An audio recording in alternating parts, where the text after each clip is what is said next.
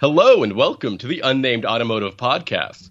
My name is Sami Haj Assad, and with me, as always, is my good friend and fellow automotive journalist, Benjamin Hunting. Say hi to the people, Ben. Greetings, human listeners. Greetings to everyone. If this is the first time you're listening to our podcast, thank you for trying something new. I'll reiterate, Ben and I are a pair of automotive journalists, and we're also pretty good friends. In fact, I'm such a good friend, I'm going to let Ben take over the podcast for a few moments just to tell everyone where they can find his work. I like how ceding me the floor to speak is somehow akin to me taking over the podcast for a few moments. Look, you better plug your publications, and I'll take the control right back. See, now who's in control? It feels like you were always in control. Just tell them where they can read your story. All right, you can find my work at Motor Trend, at Car and Driver, at Driving Line, and at Inside Hook. And you really should visit all those websites because there's some great content coming from my friend Ben there. And you can find my work at autotrader.ca as well as driving.ca, TechSpot, and Nouveau Magazine. Ben, let's talk about the car that you've been driving recently. A small four-door, right? Yeah, a small four-door. I want to talk about it quickly.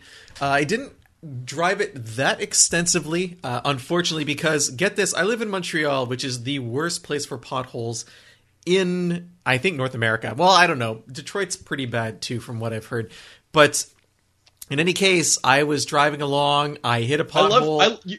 First of all, our listeners can tell we're professional journalists because anytime we try to leave a fact that can't be verified immediately, we reel it right back, just like that. That's how it works. Plausible deniability. In any case, I hit a pothole and I cut a tire, and the tire didn't go down. Yeah, but it cut a gouge in the sidewall, so I ended up having to park the vehicle for about half the time I had it, which is unfortunate. But I did drive it before that happened, and it was the 2022 Mini Cooper S, Sammy. And I know we've talked about Minis recently. I think 2 months ago I had the Mini Cooper JCW convertible, but this is a very, very different version of the vehicle. Not only is it not the high performance, it's like the mid performance trim level, but it's also, mine was a four-door hardtop versus the convertible that I had before.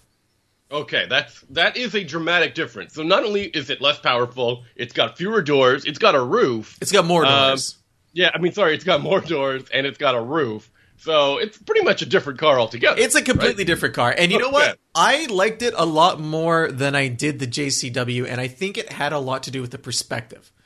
Yeah, of course. I think price-wise, the Cooper S is easier to justify in some cases than a very pricey convertible with not much more power, right? Exactly. So with the JCW, I can't remember exactly what the price point was, but I think it was like close to $40,000, if I recall correctly.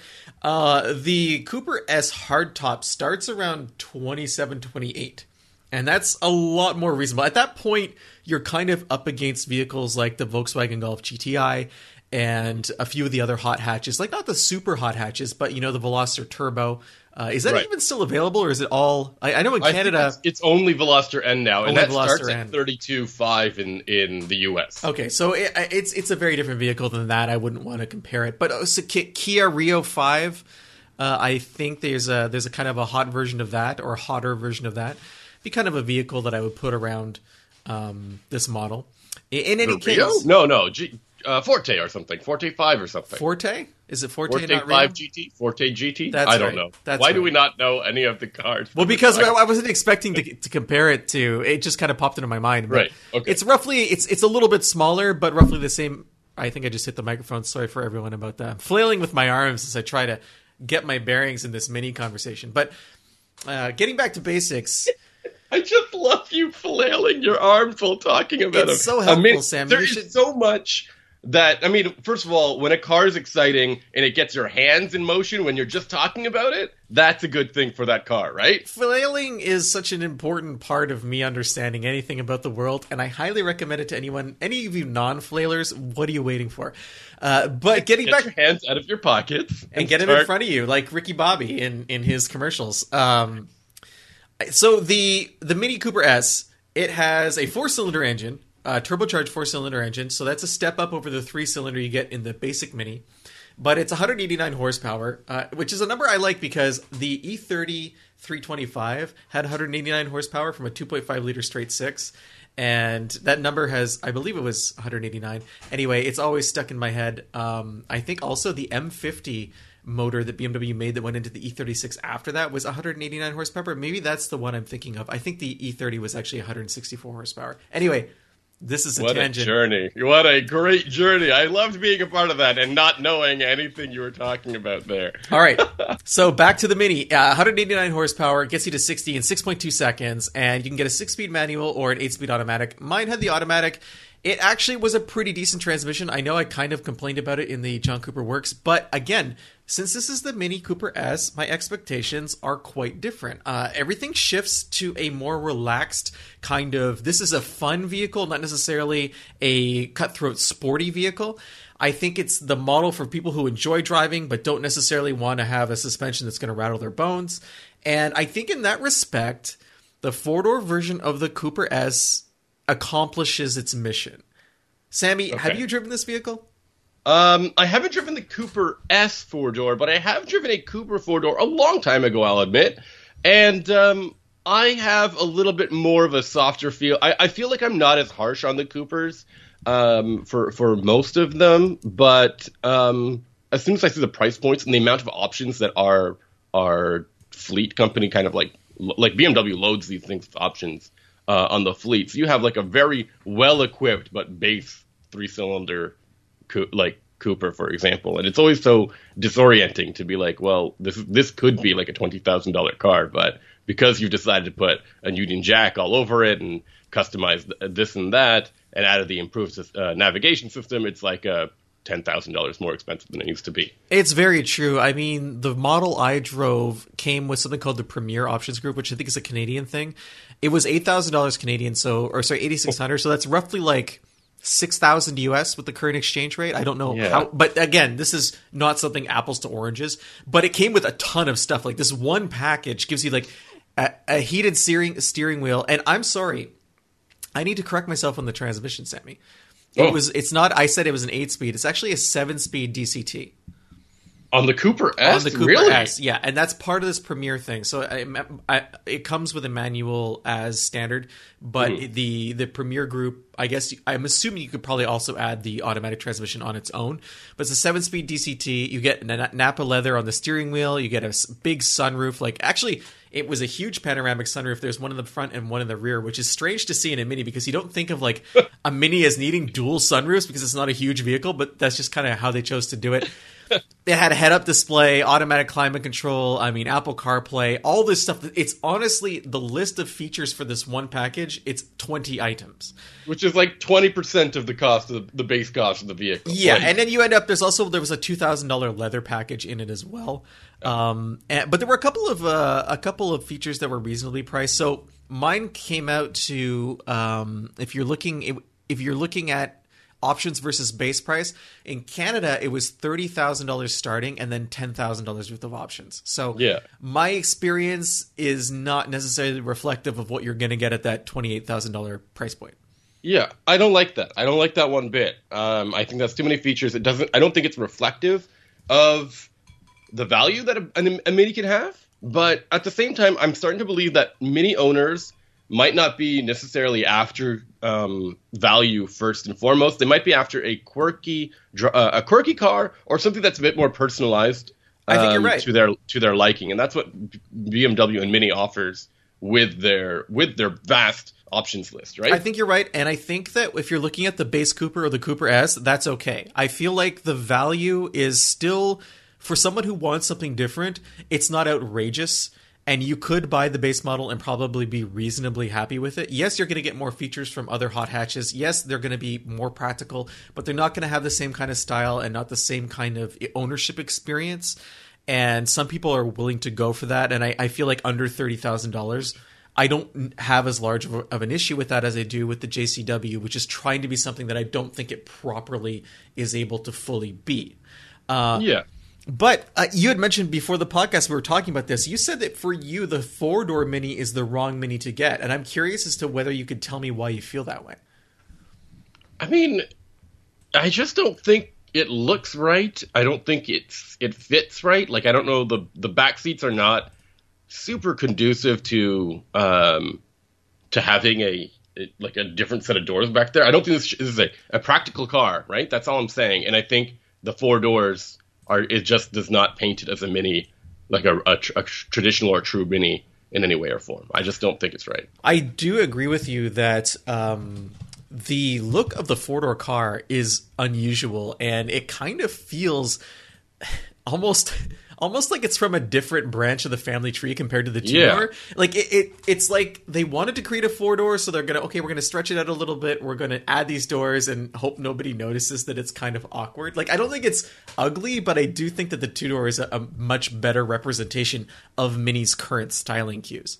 And I also think that, like, the two-door, you can fit people in behind you, and it's also it's a surprisingly spacious cabin for two people and for, like, that pinch third or fourth, or you can fold down those rear seats and have a massive amount of storage space. Like, it is surprisingly practical as a two-door, and I don't think they should have compromised with the design by making it a four-door. But at the same time, the four-door does offer more cargo space. And I think I don't know who's putting baby seats in the back of a Mini, but if you are, you're going to appreciate those extra doors in the back. So, I think it's in there to offer a quote-unquote practical version of a car that's maybe not seen as practical, and that probably gets a few more butts and seats for Mini.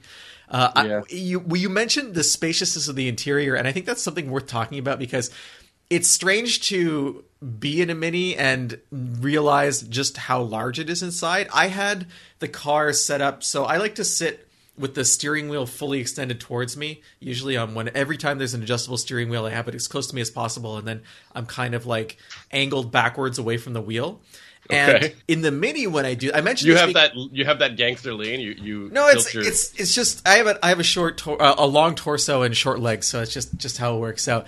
But in the Mini, it was weird because that put the seat back almost into the second row, like in terms of lean. And then when I was listening to the stereo, if I turned my head, I would have a different sound stage. Like, I would move from the front speakers to the rear speakers based just on the position of my head. And that was weird. I haven't had that experience in any other car. Wow. Then you'd have to adjust the balance or the fade with that. Oh, I got my hand on the fader the whole time. You know me. I'm always like crossfading and turning your head. Always doing everything like that.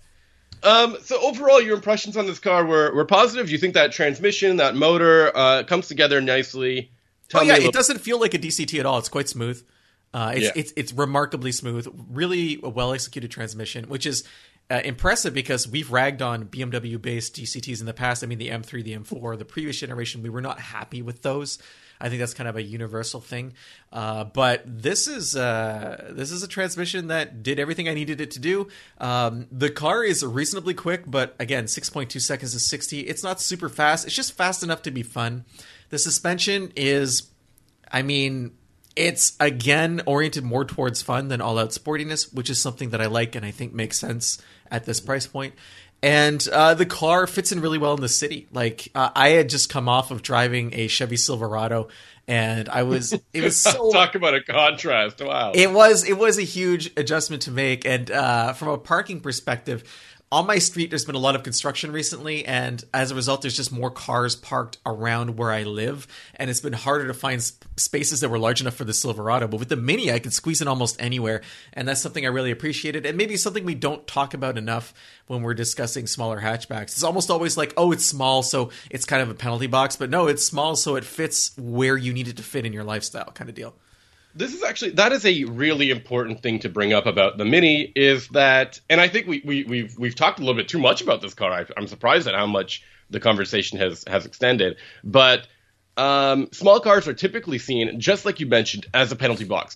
They fit a budget, sometimes more often than not.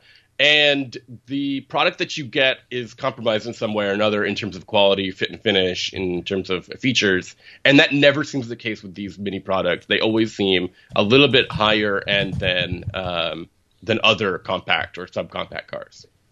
And, the other thing I think that kind of gets talked about with Mini is it's presented as a premium brand, but the interior cabin experience, it's not super premium. Oh, you think so? I think it's fine.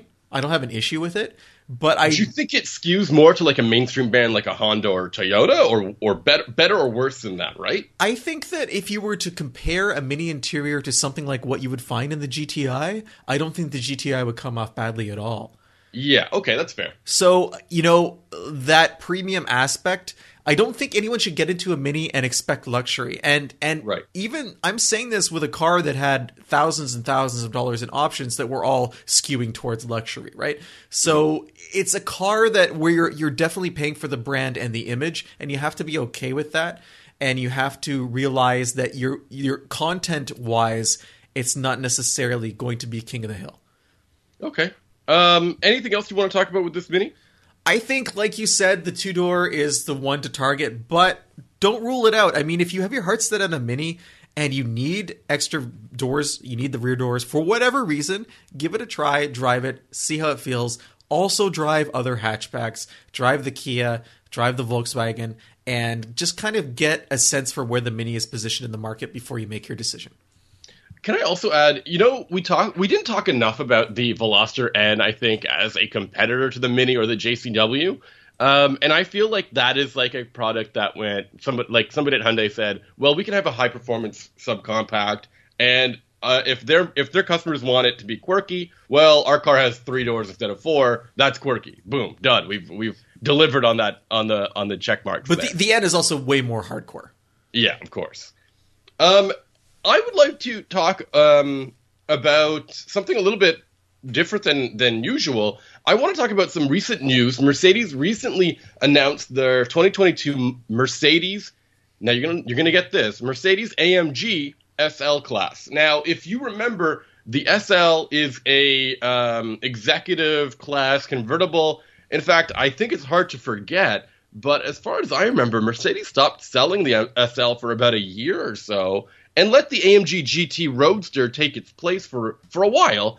And now that this SL nameplate is coming back, and it's coming with a few extra features. For example, it's going to come with all-wheel drive, it's going to come with rear seats, and it's going to have a soft top instead of a hard top. Now, all of these things are a little bit different than what we've come to expect from the SL class over the years. And I think that's important to bring up because, to me, the SL is kind of like an icon. It's right up there with the rest of the other Mercedes icons like the S-Class and the G-Class. And to see the SL change so dramatically, and especially now that it's going to be developed, or it's being developed or has been engineered by the AMG department rather than Mercedes-Benz, the regular people who make these cars, I think it paints a very different picture for what the SL is now or is going to be in the future. I don't think it's nearly as sudden as you make it out to be. I think that the writing has been on the wall for the SL for at least 10 years, maybe more.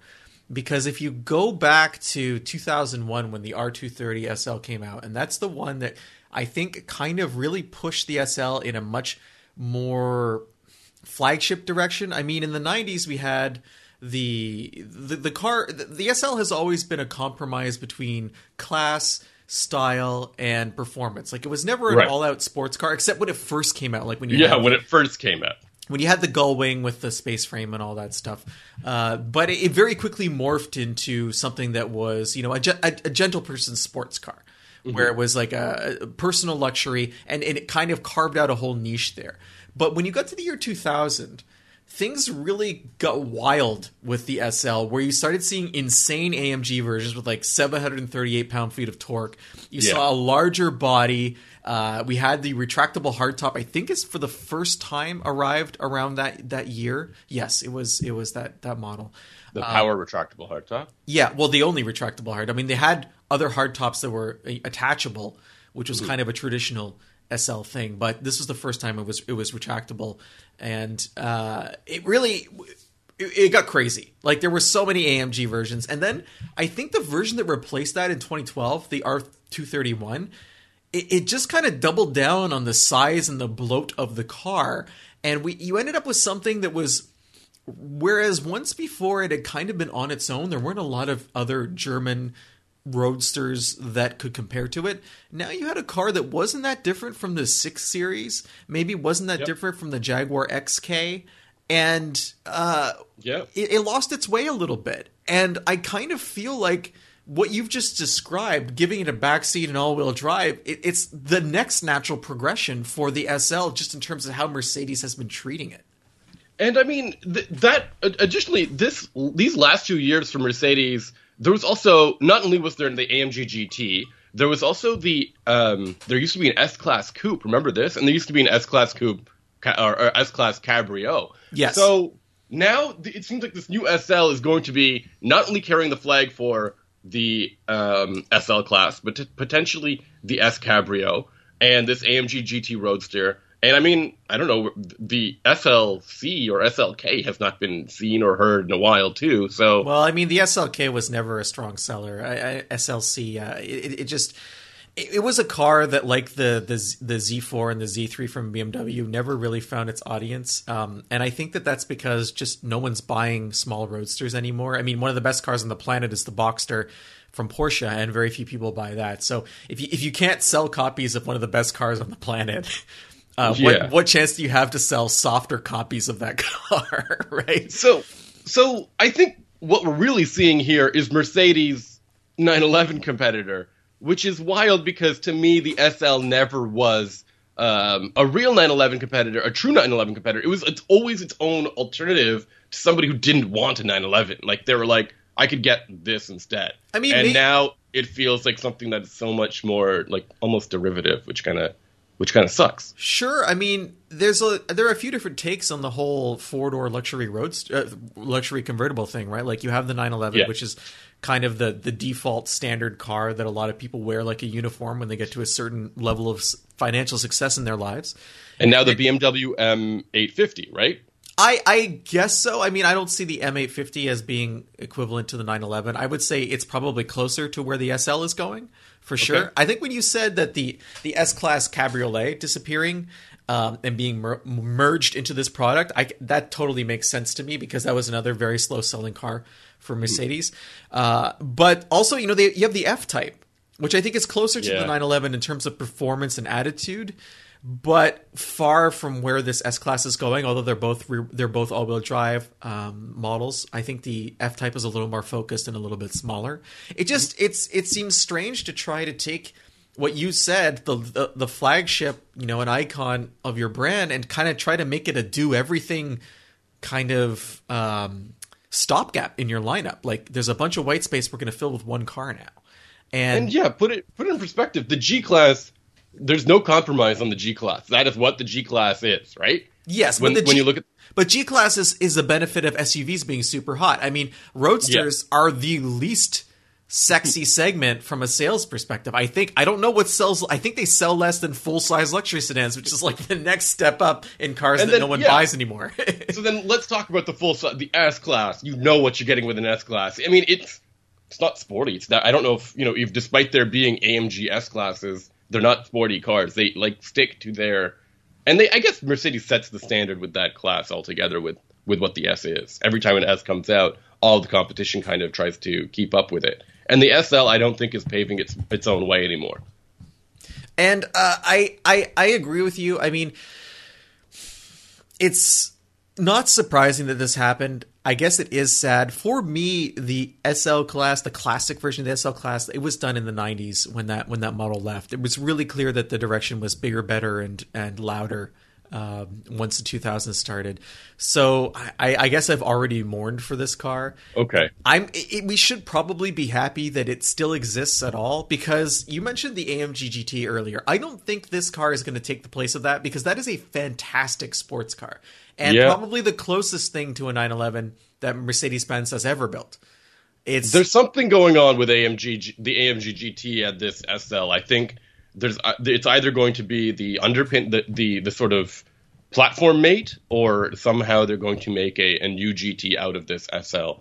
And I don't know how they're going to pull that off, because starting with a convertible seems like a tough starting spot. Yeah, I don't know. I don't see why they can't sell both, but I guess we'll find out. Now, the other thing about the SL is, and this is weird, but it's always been a classic. Like, it always feels like it's been a classic. I feel like getting one You see these things at auction sites or like Bring a Trailer or whatever. And it's not just like the ultra old ones like from the 60s, but some of the 70s models ones are gaining popularity on those sites, even the 80s and 90s ones, if they're particularly special examples, like, say, that SL73, for example, which had like a 12-cylinder engine that was shared with a Pagani, for example. Those things can go for wild money. So it's interesting. I'm curious to see whether or not that last generation SL will follow the same trend, and if this new one will carry that going forward as well. Oh, absolutely not. There's zero chance. I don't think so. I think these are feeling a little bit more mass market and less special as we go on. I think the AMG GT is like the most special feeling vehicle in the Mercedes lineup right now. And I think that this is, a completely different customer. So I don't foresee it having the same kind of vitality that it would need to claim its spot in the pantheon of past SLs. Now, I want to talk about another product that lost its way a long time ago, or lost its chance a long time ago. And this is the Hummer. Actually, you wanted to talk about this specifically. I did. You're stealing my thunder here. So why don't you tell me what was going on in your head when you pitched this idea to me for the podcast here? So I've been working on a bunch of articles lately about Hummer, specifically Hummer in the early 2000s to late 2000s. So for everyone who's not familiar, the cliff notes are GM was building the H1 as a military vehicle, and it had a company called AM General. And AM General was assembling them, selling them, etc. They became kind of a luxury object. They ended up building the H2, which was a version of the Hummer that used heavy-duty pickup truck platform from General Motors. And they sold that for less than 10 years. Until the global recession happened in 2008, 2009. And then after the 2009 bankruptcy and reorganization of GM, Hummer, along with Pontiac, was just eliminated as a brand. So no more Hummers. But in that period of time, we got the H2 and we got the H3, which was sold. Both of those were sold as pickup trucks and SUVs. Yep. And they were oriented. I wanted to focus first on the H2 because when it came out, it was pretty unique. It was a huge, heavy-duty off-road vehicle, and there wasn't anything else like that from Detroit. I mean, we just talked about the G-Class being kind of the same thing. It was big, old school, and mechanical locking diffs and all that stuff, upright styling. The H2 was kind of an excessive version of what you would want to take off-road. It was actually pretty decent off-road as long as you stuck to trails that didn't, get too narrow. That's always the issue. That squeezed it out, of course. You can't turn around corners. You can't get between a rock and a cliff, and you end up rolling them, and et cetera, et cetera. But the reason I'm talking about the H2 to start off with is because right around the early 2000s, there were two other companies from Detroit that had brought out concept trucks, I should say, that were almost the same in terms of the market they were trying to capture. So Chrysler came out with the Dodge Power Wagon, which was like this big, rugged looking, it was like a truck that drew from the original Power Wagon from the 40s. Yeah. That had like big outboard fenders and whatnot, and it was super heavy duty. It had a diesel engine, but it was funny because it wasn't a Cummins diesel engine; it was a Caterpillar diesel engine. Which my gosh! Okay, yeah, it's just strange because Cummins was such a partner with Dodge, and they were so well known. Anyway, they came out with that, and at the same time, Ford came out with something called the Equator, which looked like basically a Ford Hummer. If you look up Ford Equator, you'll find two results. One of them is a seven passenger SUV they sold. 7-row, a bus. Yeah, okay. It's a bus / limo. No, but they offered there's a crossover that they offer in other markets called the Equator. Yep. But they built this like H2 looking Ford, and this is just before the H2 came to the market. So Ford and Dodge never brought these vehicles out. They ended up becoming styling exercises that kind of informed what pickups and SUVs would look like for each brand moving forward.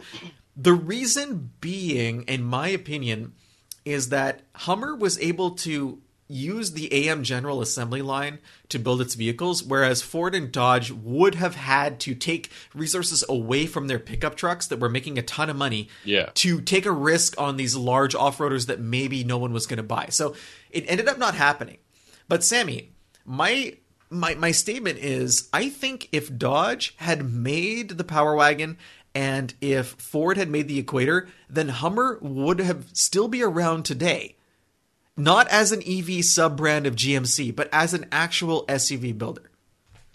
I don't know how much I agree with this statement. I know we tend to agree on a lot of things, but I don't know if I agree on this, because I think the Hummer brand and name meant something a little bit more than just off-roading. I think it stood for sort of excessiveness that was really not appreciated, or it just wasn't in vogue at that time, and it was bad branding, in my opinion, that people were wanting to buy these.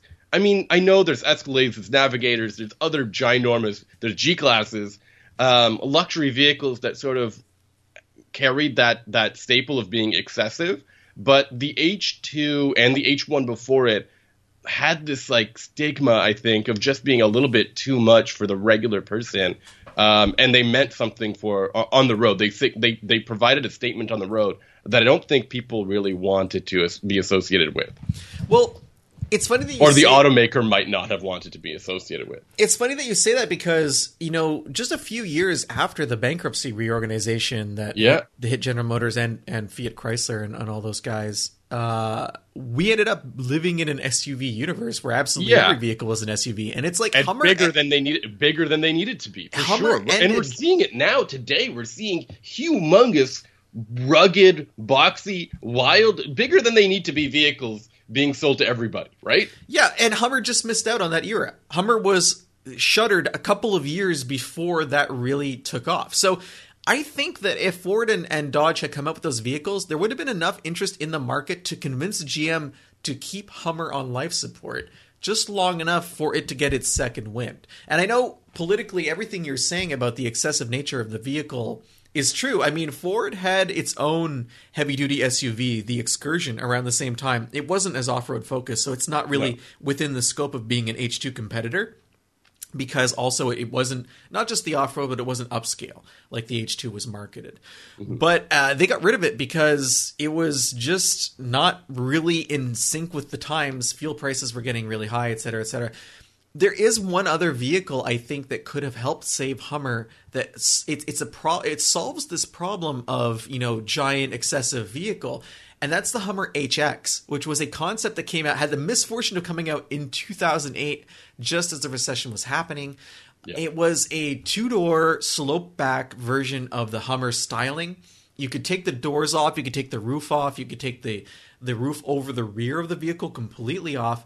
It was really cool in the sense that it's probably the most direct Wrangler competitor that would have been built in that era.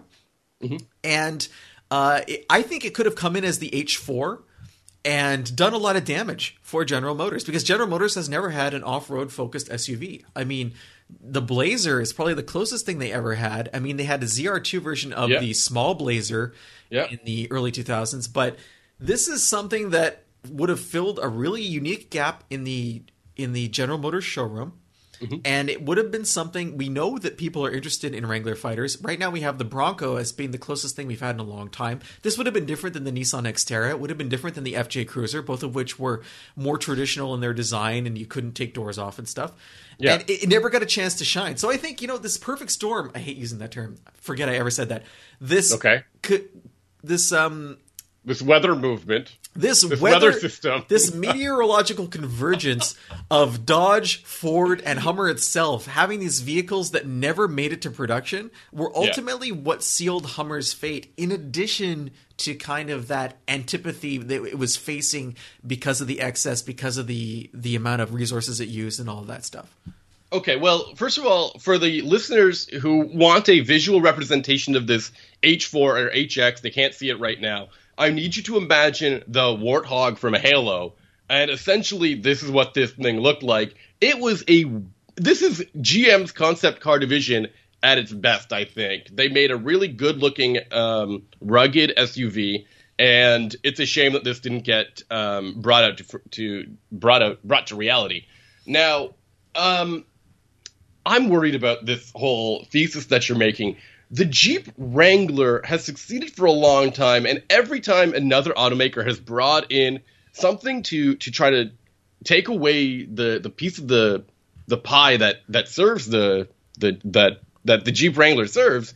It doesn't last very long. The FJ Cruiser, the Xterra, and other SUVs didn't last very long. And I think a lot of people went, if I can get a Jeep Wrangler, why don't I just get a Jeep Wrangler instead of getting one of these other two vehicles? Well, I think the same thing would have happened with the Hummer as well. It's not that those cars, this Power Wagon concept that would have come to fruition, and this what was the name of the Ford one again? The Equator. Equator. If those had come out, I still think that people would have said the same thing. If I could get this, why would I get a Hummer alternative when I can just get the Hummer? And then you would drive sales for the Hummer, and then what would happen to those other brands and their products? Would they have left? Would that market be considered served, and they'd cut their losses there, or would they continue to make them stronger, like we're seeing with Ford and the Bronco? I don't agree with you, because the philosophy you're operating under is that there's only room for one player in every single market, and demonstrably that's not true. I think if that was in a niche market like this, I think there is one. Because if you're talking the Ford F-150 sells 1 million units a year, right? Which means no one would ever buy a Silverado, and yet people do buy the Silverado. But that's not. I don't think that's a niche market. I think that has a very large audience base, and I don't think off-roaders are as general of an audience or broad of an audience than an F-150 is. I just think that there are people out there who are never going to buy a Wrangler because they don't want to own a Jeep. And there are people out there who will only ever buy a Ford or only ever buy a Dodge. So those people are served by having competitors from those vehicles. I'm not saying that this is a vehicle that was going to end the Wrangler's reign. I'm saying it was going to tap into a market in a way that the FJ certainly didn't, because it's very different in terms of how it's presented, and the Xterra didn't, because the Xterra is a four-door, which is completely outside of this conversation in a sense. And you mentioned the Bronco. Point, and I also think I'm deviating from your original point, which was if these other products existed, then Hummer would have had a chance. And I think that is a reasonable thing to say, but I don't know if the time was going to be accepting of that. I mean, if Hummer had been profitable, it probably would have survived. But I mean, that's like saying if Hummer was successful, it would have survived. No, right? I think that there are lots of brands for GM that were not successful that survived a very long time, like Saturn, right? So but there were other markets that Saturn kind of served. I think they had different.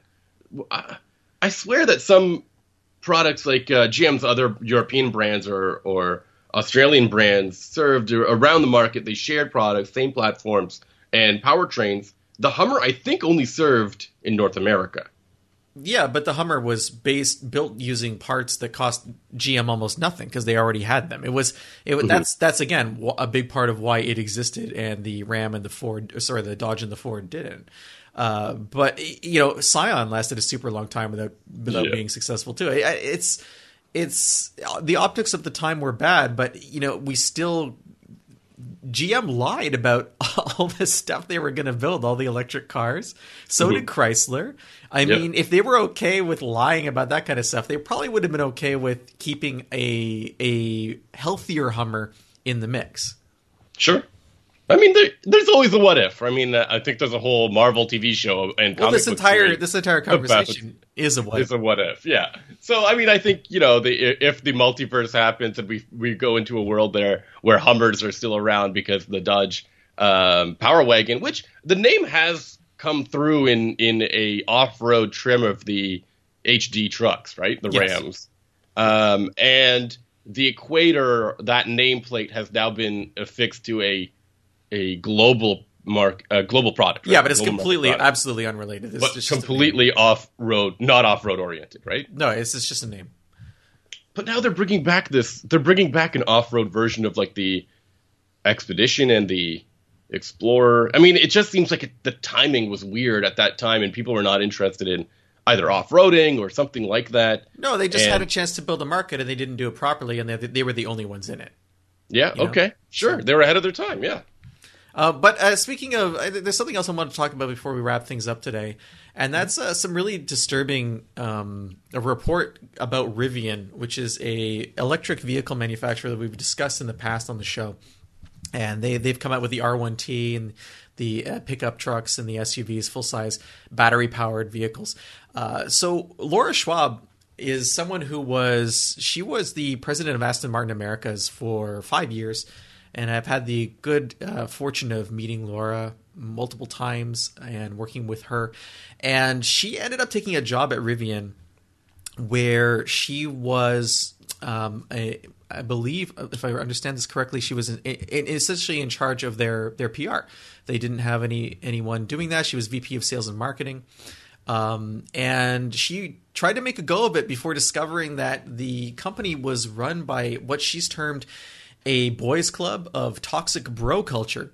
She posted something on Medium today, which was picked up by the Wall Street Journal, and just describing the experience of being completely frozen out of any decision making at Rivian. But not just her, the only other female executive on the team was also in the same position, and she was effectively unable to do her job, Sammy.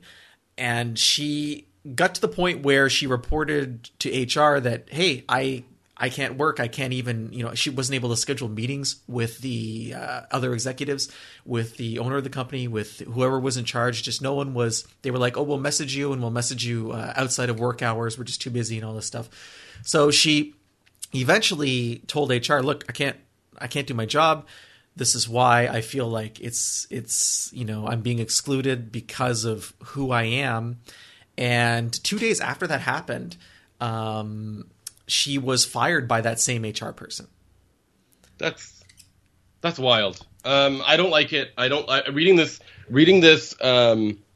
this Medium post. It just paints a lot of things wrong with the industry or with how we deal with treating one another. This shouldn't be that difficult. If somebody has been hired to perform their role, you should probably enable them to do that and not freeze them out. And it's just hard to understand and see that this is still happening these days. Laura worked at one of the most prestigious automakers in the world at Aston Martin. Yeah, I mean, if you're losing talent, like if you're firing talent like Laura Schwab because she made a complaint that about the culture of your company, that is a huge loss for your company. I mean, it's not Laura's loss here. Laura is being victimized by this toxic bro culture, and Rivian is losing an extremely talented executive in the process.